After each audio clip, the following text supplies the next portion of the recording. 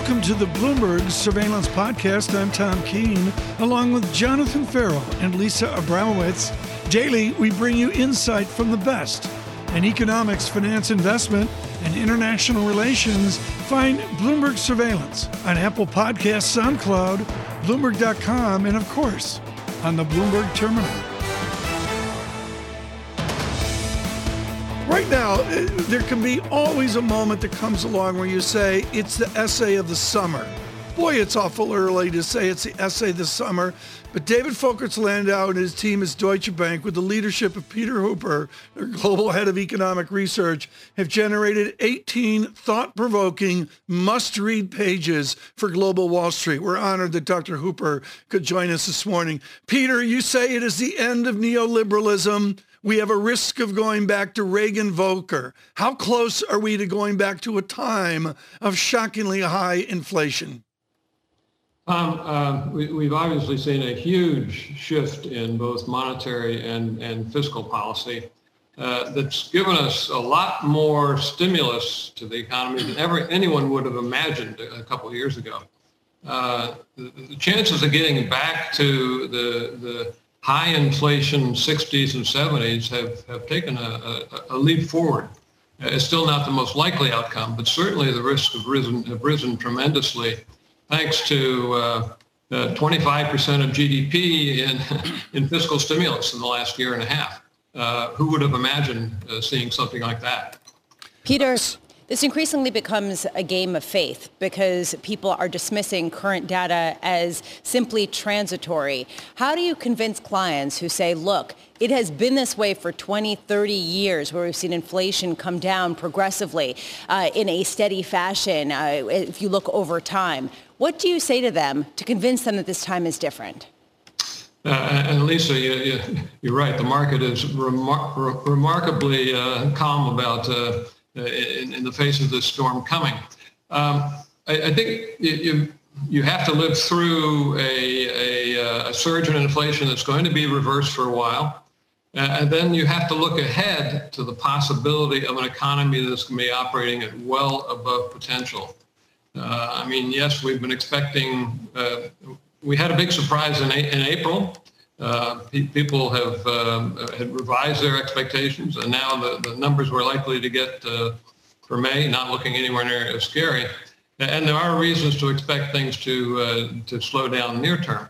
But if we get this increase in household saving in excess of 10% of GDP that's been salted away here, not spent so far, if that begins to come on stream as households are normalizing their spending, as pent-up demand is being released, we're going to see this economy push well into overheated state. And the problem is that the Fed has told us they're going to be late in removing the punch bowl, if you will. They want to see the economy overheat before they start raising rates. There's going to be a recognition lag. And there's going to be a long response lag of the economy to Fed tightening. So the chances of things getting out of hand down the road certainly have increased. Hold on a second, Peter. You're saying out of hand, and this is a distinction from other people who say that, yes, we may see above trend inflation, but we're not going to go back to the 1970s. Are you saying that we could go back to 1970s style inflation? There's certainly a risk there. Our numbers say that there is a chance, in fact, an uncomfortably high chance that you see the output gap for the U.S., the amount by which GDP exceeds potential, moving up above 2-3%. The high we've seen for the last 3-4 decades has been around 2%, and inflation hasn't gotten out of control. In the 60s, it went up to 5.5-6%. We could be there if as much as a third of this savings that's been accumulated, unusually large savings been accumulated over the last year and a half, is spent out over the next year or two. Peter, that would be a massive push to GDP. Peter, the Bank of England chief economist Andy Haldane writing in the Statesman yesterday saying this is the most dangerous moment for monetary policy since inflation targeting began in 1992. He's saying, you can't look anywhere and find something whose price isn't rising. is this overheating and tension shared in the UK and the ECB as much as it is in the US? Well, I think so. Europe's in a different situation. Certainly, the labor market going in was not as tight as in the U.S., and we have not seen the kind of shift in fiscal and monetary policy regime that the U.S. has had. The ECB has not said they're going to be reactive as opposed to preemptive. If we saw inflation picture in Europe the way we are anticipating in the U.S., I think the ECB would respond quite differently. Well, we have had the NGEP, the recovery program, et cetera, spending in Europe coming up. That's not anywhere near as large as what the U.S. has on tap. So, yes, I think there is concern about near-term supply disruptions, and we are seeing some impressive increases in inflation in Germany. But the sense that the risk is anywhere near as large in Europe is just not there. Dr. Hooper, underpinning this, and I say this with great respect to Steve Roach, you know him from Morgan Stanley and now Yale University years ago, is the underpinning of your work at the IMF and also the work of Dooley, Folkerts, Landau, Garber, which is always watch the flows, watch the money. Many of you folks will know Martin Wolf and his wonderful work at the FT on this as well. If we get the time bomb in your 18-page report, what does it do to the flows of capital in the world? Well, now the time bomb is another way of describing the Fed being late to the party. Okay, late in terms of taking the punch bowl away. Because we've gotten behind the curve, we're going to need to act aggressively. That means rates go up sharply. That's very disruptive to financial markets. It's very disruptive to many emerging market countries with huge amounts of debt that are going to be very sensitive to a sharp rise in U.S. rates. That's the concern down the road. It's a risk. It's not in my way of thinking the most likely scenario yet, but it's certainly something we need to have our antennae tuned into. Your x-axis in this report, to be clear, folks, is not getting out to Q3 or Q4 and the rest of the game of market economics and the financial media. The Deutsche Bank view begins to frame out 2024. What is the efforts we can do before 2024 to ameliorate the time bomb? Well, I think the Fed has gotten into this inflation averaging framework. Right. This was exactly what they needed to do to deal with a world where they were struggling to get inflation up to 2% and get inflation expectations to a more desirable, sustainable level. Inflation expectations are back. I think the Fed is going to need to begin to recognize this risk, certainly over the next year, and begin to edge toward a sooner tightening than is currently priced in. Peter, let's start at Jackson Hole. I don't know if you're going to be there with David, but we'd be thrilled to speak to you. Our Michael McKee, I know, will be reporting there. Let's go to the time bomb of Jackson Hole. Is the time bomb of Jackson Hole for the markets, for our radio and TV listeners and viewers, is it a change back to the theories and regimes pre-pandemic? Can the Fed do that, leading the rest of the central banks? I think the central focus at Jackson Hole will probably be, is the Fed going to give us a clear signal that they're beginning to talk about unwinding their balance sheet? We're still a ways away from the Fed recognizing seriously this risk, and I mean, they have a ways to go to get to that point. And Peter, this is, a lot of people are looking for the talking about tapering, or talking about tapering as being the key moment for Jackson Hole. There's also a question, though, going to 2023, as you did, does the Fed have the tools to control inflation in the way that they have in the past? And that, I think, is sort of underpinning your call. Are you saying that the Fed does not have those same tools, given how much money has been pumped into the system? The Fed certainly has the tools to deal with inflation. it doesn't have the tools to deal with it in a soft landing sense, if you will. It's very difficult if you're going to be behind the curve to deal with an inflation problem that's building some momentum, that's getting into expectations and moving beyond desired levels without being very disruptive. The Fed has never been able to deal with a rising inflation problem, bring it back without causing a recession. And if they're behind the curve when they start this process, it could be a major recession. Dr. Hooper, thank you so much for this first conversation on this important research. We're thrilled that Peter Hooper of Deutsche Bank could join us today.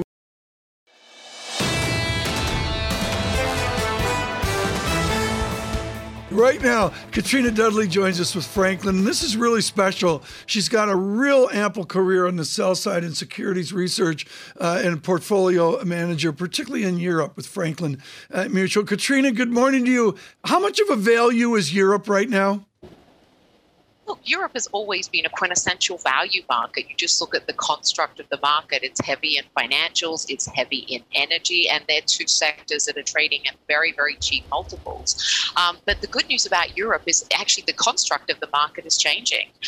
We've now got a rising luxury sector, which is the equivalent of the technology sector over here in the United States, and that sector is actually growing. Whoa. I got to stop. Come on. Are you telling me Louis Vuitton is equivalent to Apple or Amazon? I think Louis Vuitton is actually even better than an Amazon because its brand names have been around for many years. Some people would agree with you. Exactly, but you can't replace some of their products. You can't get some of their handbags at the moment. And if you've tried ordering, some of their jewelry, it's out of stock. At least. Mrs. Keene would agree, and Katrina, this is a long-running story on this show. Literally, this is the debate. If you mention Hermes, I'm going to walk off the set. He will have, nightmares from dinner conversations of yore. Meanwhile, we're talking about the ECB policy in tandem with ECB stocks, and really the underlying question here is there an exit strategy that could be done with grace? In other words, can you buy European stocks for a longer period of time with faith that the ECB can extract themselves easily and gracefully? Well, I think it's interesting because you were talking about Grace Kelly before in high heels backwards for half the price. If I take a look at the exit out of this, the ECB is watching the Fed. The European markets are actually behind the US in terms of our recovery or actually a recovery from the COVID virus because the vaccine rollout was slower. And so I think they're really looking at the markets. They're looking at the Fed action. And I think that the ECB will be slower to act this time. Just to have a look what happened back in May, where you saw kind of Italian yields blow out, and it was kind of this mini taper tantrum. And I think they're really watching to see what happens because it's not just about what the ECB is saying; it's the implications of that on various markets. For example, in this case, in Italy. All right. Well, let's talk a little bit about Italy, and I guess the reaction that at least a lot of us on this side of the Atlantic look to when we try to sort of divine what the ECB is going to do and how it's going to be received. How are investors in Italy right now, the investors in Italian debt right now, preparing for whatever it is the ECB may or may not do? If I take a look, what we're looking at in Italy is support for the new government. I think actually I've talked about Italian politics as I say, as messy as a bowl of spaghetti, but I think it's actually at this time, it's probably the best outlook for Italy we've had in a long time. Yeah. And I think the ECB is aware of that. They need to be accommodated. I mean, Katrina, time for one more question. We got to get you back here. This has been fascinating. What kind of a victory lap is Mario Draghi going to take at G7? I mean, he's on top of the world right now, right? I don't think he's going to take a victory lap. I think he's a humble person, and I think that he is quietly doing what's right for his country. Mario Draghi? Wait. I'm sorry, Katrina. Mario Draghi is a humble person? Really? Wow. I think what he's doing and the role he's taking in Italy is doing something that you want all good politicians to do, which is acting in the best interest of the country. And I think that's what he is doing. I mean, Katrina, I don't mean to interrupt, but we got to go. But in your research on luxury to find value for Franklin Mutual series, don't you find the Gucci store below the Spanish Steps, the Spanish Stairs in Rome is the most dangerous store in Europe? I haven't been there because of the travel ban, but I am very excited about the fact that Boris Johnson is now meeting with Joe Biden, and we may be able to travel back to London and hopefully back to Spain so that we can go there in person. I expect we do a road trip, and we demand a surveillance remote with you from the Spanish Stairs in Rome here. Katrina Dudley, thank you so much on Franklin.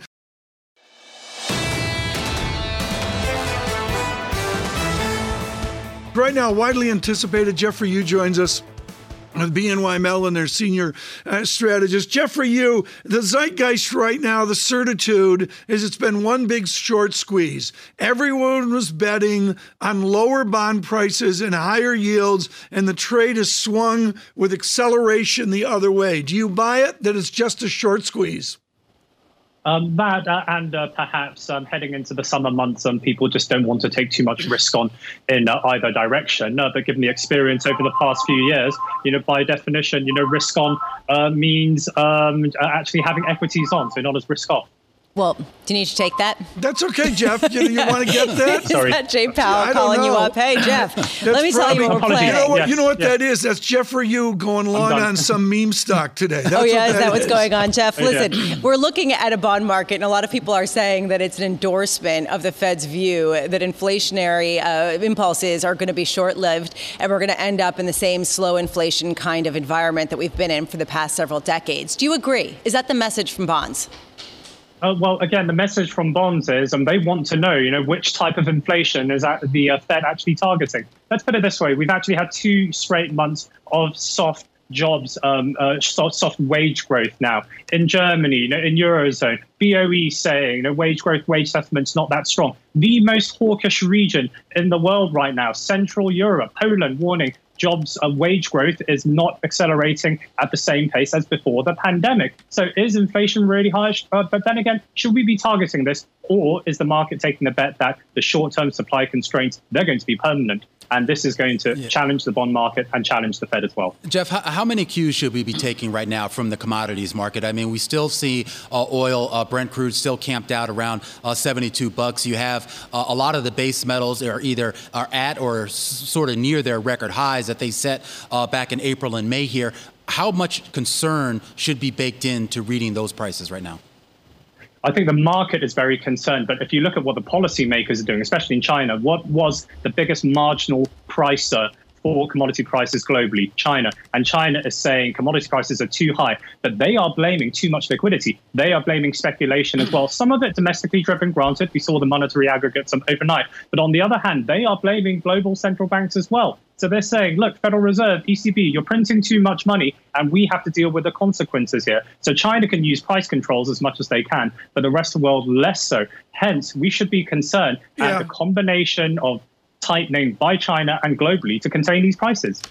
I look at where we are, Jeffrey Yu, and I'm going to suggest that our radio and TV listeners, their heads are spinning over all the different opinions, all the theory, the econobabble that's out there as well. And to me, it comes down to the time continuum. The x-axis, Deutsche Bank looking out past 2023 with their time bomb of inflation, and others looking wicked short term. That's a Boston phrase. If you're with BNY Mellon, Jeff Yu, you got to have a full understanding of the phrase wicked. What's the x-axis look like for Jeff Yu? What does your continuum look like from now out 1 year, out 2 years, out 3 years? I'm looking at the next 6 months, actually. I'm looking at what the ECB will signal in September, not today, but September, talking about tapering. If you're looking at Eastern Europe, they are signaling advancement already, a full rate cycle being priced in over the next 18 months or so. You're seeing some of that within Scandinavia, Australia, New Zealand, like all the list goes on and on. So I don't think we should be blasé and just go BOJ like, 5-year inflation expectations are wherever. It's much more about the short term. And within the next 3 months, we need to see whether these supply issues are indeed short term. But if they are going to be persistent, then central banks probably will have to move. And that's going to introduce volatility into the market. So, Jeff, what would you be doing right now? Right now, again, reading the tea leaves in terms of central banks, probably we're in a holding pattern. They're heading into August and September. Look at the event risk. So you want to be light on risk, but then start to factor in upside surprises for vol and for inflation. We've got Jackson Hole coming up, where there's more communication. ECB September meeting is going to be crucial. German elections, is it going to be a new era for Europe, for reflation as well? For UK, taper the furlough scheme coming off, and the BOE will decide whether they want to move towards a new regime. So I think all of this could actually happen in the next 3 months. So for those waiting for another year or so, I think that's going to be too late. So risk light heading into summer, but you want to have some risk on in either direction heading into August and September. Any confidence in the trade of being short government bonds? So that is still going to be highly contingent, on what the Fed says. I would say for the short term, volatility is going to pick up. So you want to own fixed income volatility, but price-wise, they're going to keep the range in place, because that kind of tightening in financial conditions through lower prices and higher yields, that's going to be a step too far for central banks for the time being. But you want to own fixed income vol. Jeffrey Yu, thank you so much with BNY Mellon. Greatly appreciate that.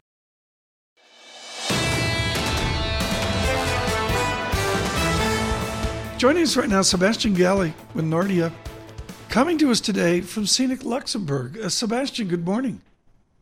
Good morning. What is Luxembourg like? I think, seriously, across this nation of America, for most of our good listeners, including me, I'd have trouble finding it on a map. That's like Google Map it now. But seriously, what does Luxembourg look like on a beautiful summer morning? It's beautiful. It's sunny. It does rain a lot also. And there are cows around, and it's a huge financial center, which is a bit unusual. Yeah. It's a small country between Belgium, France, and Germany. They speak a dialect which is a mixture of all three, and they speak French and German as well as English. So quite a few people coming from the UK here. Is there a dominant language? Is French the dominant language? No, it's what they call Luxembourgish, Luxembourgeois, which is a local language. Which is a dialect/language. See, folks, what you can learn on surveillance. It's I'm amazing. Google mapping it right now, and boy, I've been all around it. I just haven't been to Luxembourg. I've been all around. Sebastian Galli has been all around our economics, finance, and investment. Sebastian, what is the thrust of your note after you see the kind of inflation levels we speak of in America? Yeah, it's a very interesting phenomenon because of the reaction of the equity market is relatively positive for somewhat nonsensical Futures reason. up 205. Exactly. And what you have is inflation rising, one, because of bottlenecks. Number two, because companies find it easy to pass through inflation. Why? Because inflation becomes unstable. Once inflation starts to rise, it has a certain tendency to rise even more, so people think they can pass it through. We're going to get negative economic data because of this in the following month. And then wage expectations have reset higher because people are much more optimistic. They have suffered for decades of low wages, and suddenly there's a reset which is happening, and that feeds also into a higher inflation. So the question, of course, is whether this is transitory or not, and the answer is a mixture of the two. A lot of it is transitory, and some of it is permanent. Wage expectations have risen. This is a new America, and it's a different one. Record high moments ago in the Standard & Poor's 500. Paul, you can retire. Yeah, exactly. I've had enough. All right, Sebastian, we're hearing from the ECB today. We have a pretty consistent message from the Federal Reserve that they are going to continue to support this economic environment. But there's a lot of folks, I think, starting to say, enough's enough. It's time to pull back here. The world's reopening. Enough has been done here. We can pull back. What do you think about that? Well, it's if you imagine that you're at a race and we've just basically started accelerating, the last thing you want to do is shoot yourself in the foot. So you want to continue accelerating as much as you can, but there is a maximum amount of acceleration that you can reach, otherwise you get exhausted. And that's a fine balance between shooting yourself in the foot and going too fast that the Fed has to maintain. And as you can see with the reaction of Janet Yellen and U.S. Treasury saying interest rates have to go higher, we already are being prepared for the phenomenon that interest rates eventually will go higher. So the Fed agrees with you, but it is talking to the U.S. Treasury. Sebastian, to Segui over, that's Luxembourgish, the way I said that. To Segui over to your wonderful note on China. I love what you say about clear and reliable signals of goodwill. And part of that is a stronger renminbi seen in China against weaker dollar. Are you actually looking for a de-escalation of the tensions of China and the United States? Yes, I think the comment which has been made by the first talk of trade talks between the United States and China has been to dismiss them and to say this doesn't matter. But it's very important because a process of de-escalation is one that lasts up to 2 months. It's a very long process. Why? Because you have to lead the opinion. The opinion in the United States has been led against China, China also against the U.S., and to change that process is very difficult and slow. The context, the language has to change. It means that the process which has started now should continue, and then therefore the question is not what's going to happen in the next 2 months, which is more positive news, but what happens afterwards. Do you get a credible deal? Do the Chinese let their currency appreciate? Do you really de-escalate in a more fundamental basis? They remain adversaries from a strategic point of view, but they decide to some extent that engaging, as the Europeans are doing with the Chinese, the Americans are willing to do with China, and that is, of course, very beneficial for both U.S. equities and Chinese equities. All right, Sebastian, with that backdrop, where do you see the greatest opportunity as you think about your global macro outlook here, given the various stages or the uneven stages of reopenings and vaccine rates and so on? Where are you doing your most work now? Disruption. So what you can imagine is the world, not of this year, not of the next year, but of the following year, will be one of moderate growth in developed economies, whether it's in the United States or Europe, particularly so in Europe, less so in the United States. And disruptions, new technologies that change fundamentally how we operate will allow companies to become more cost efficient, demand to be better reached. And that process is already started. These stocks tend to be expensive, and the odds are that they are going to get much, much more expensive. So the process of creativity is going to be rewarded ever more in the following decades. And this is the beginning of the time when you want to be focused on these kind of positions. Within the cosmic nature of your strategy, and Sebastian, we love your research notes, but does it distill down to you're long the stock market, that in this great bull market, you can still own equities for an enthusiasm of total return? You can. So our value on the U.S. stock market is you want to be a long value in cyclicals rather than growth. So we're quite prudent on growth, particularly for next year, because we think that as the Fed tightens, it will go through the eye of the needle. What will happen once it goes out through the eye of the needle is it's going to rebound at an incredibly rate. Why? Because they are the companies which will generate the changes of tomorrow. Not only the companies which are here, but the companies which will appear in the next 5 to 10 years. So it's a huge opportunity to step into growth. So growth should stay expensive, irrespective of the fact that it should go through a significant correction. So for now, we like the JP Morgan, for example, more than Apple. But it doesn't mean that Apple has a long-term strategy. If you can hold your portfolio for 5 or 10 years, it's just not an awesome position. Very good. Sebastian Gelli, thank you so much, with Nordea from Luxembourg. This is the Bloomberg Surveillance Podcast. Thanks for listening. Join us live weekdays from 7 to 10 a.m. Eastern on Bloomberg Radio and on Bloomberg Television each day from 6 to 9 a.m. for insight from the best in economics, finance, investment, and international relations. And subscribe to the Surveillance Podcast on Apple Podcasts, SoundCloud, Bloomberg.com, and of course, on the terminal. I'm Tom Keene, and this is Bloomberg.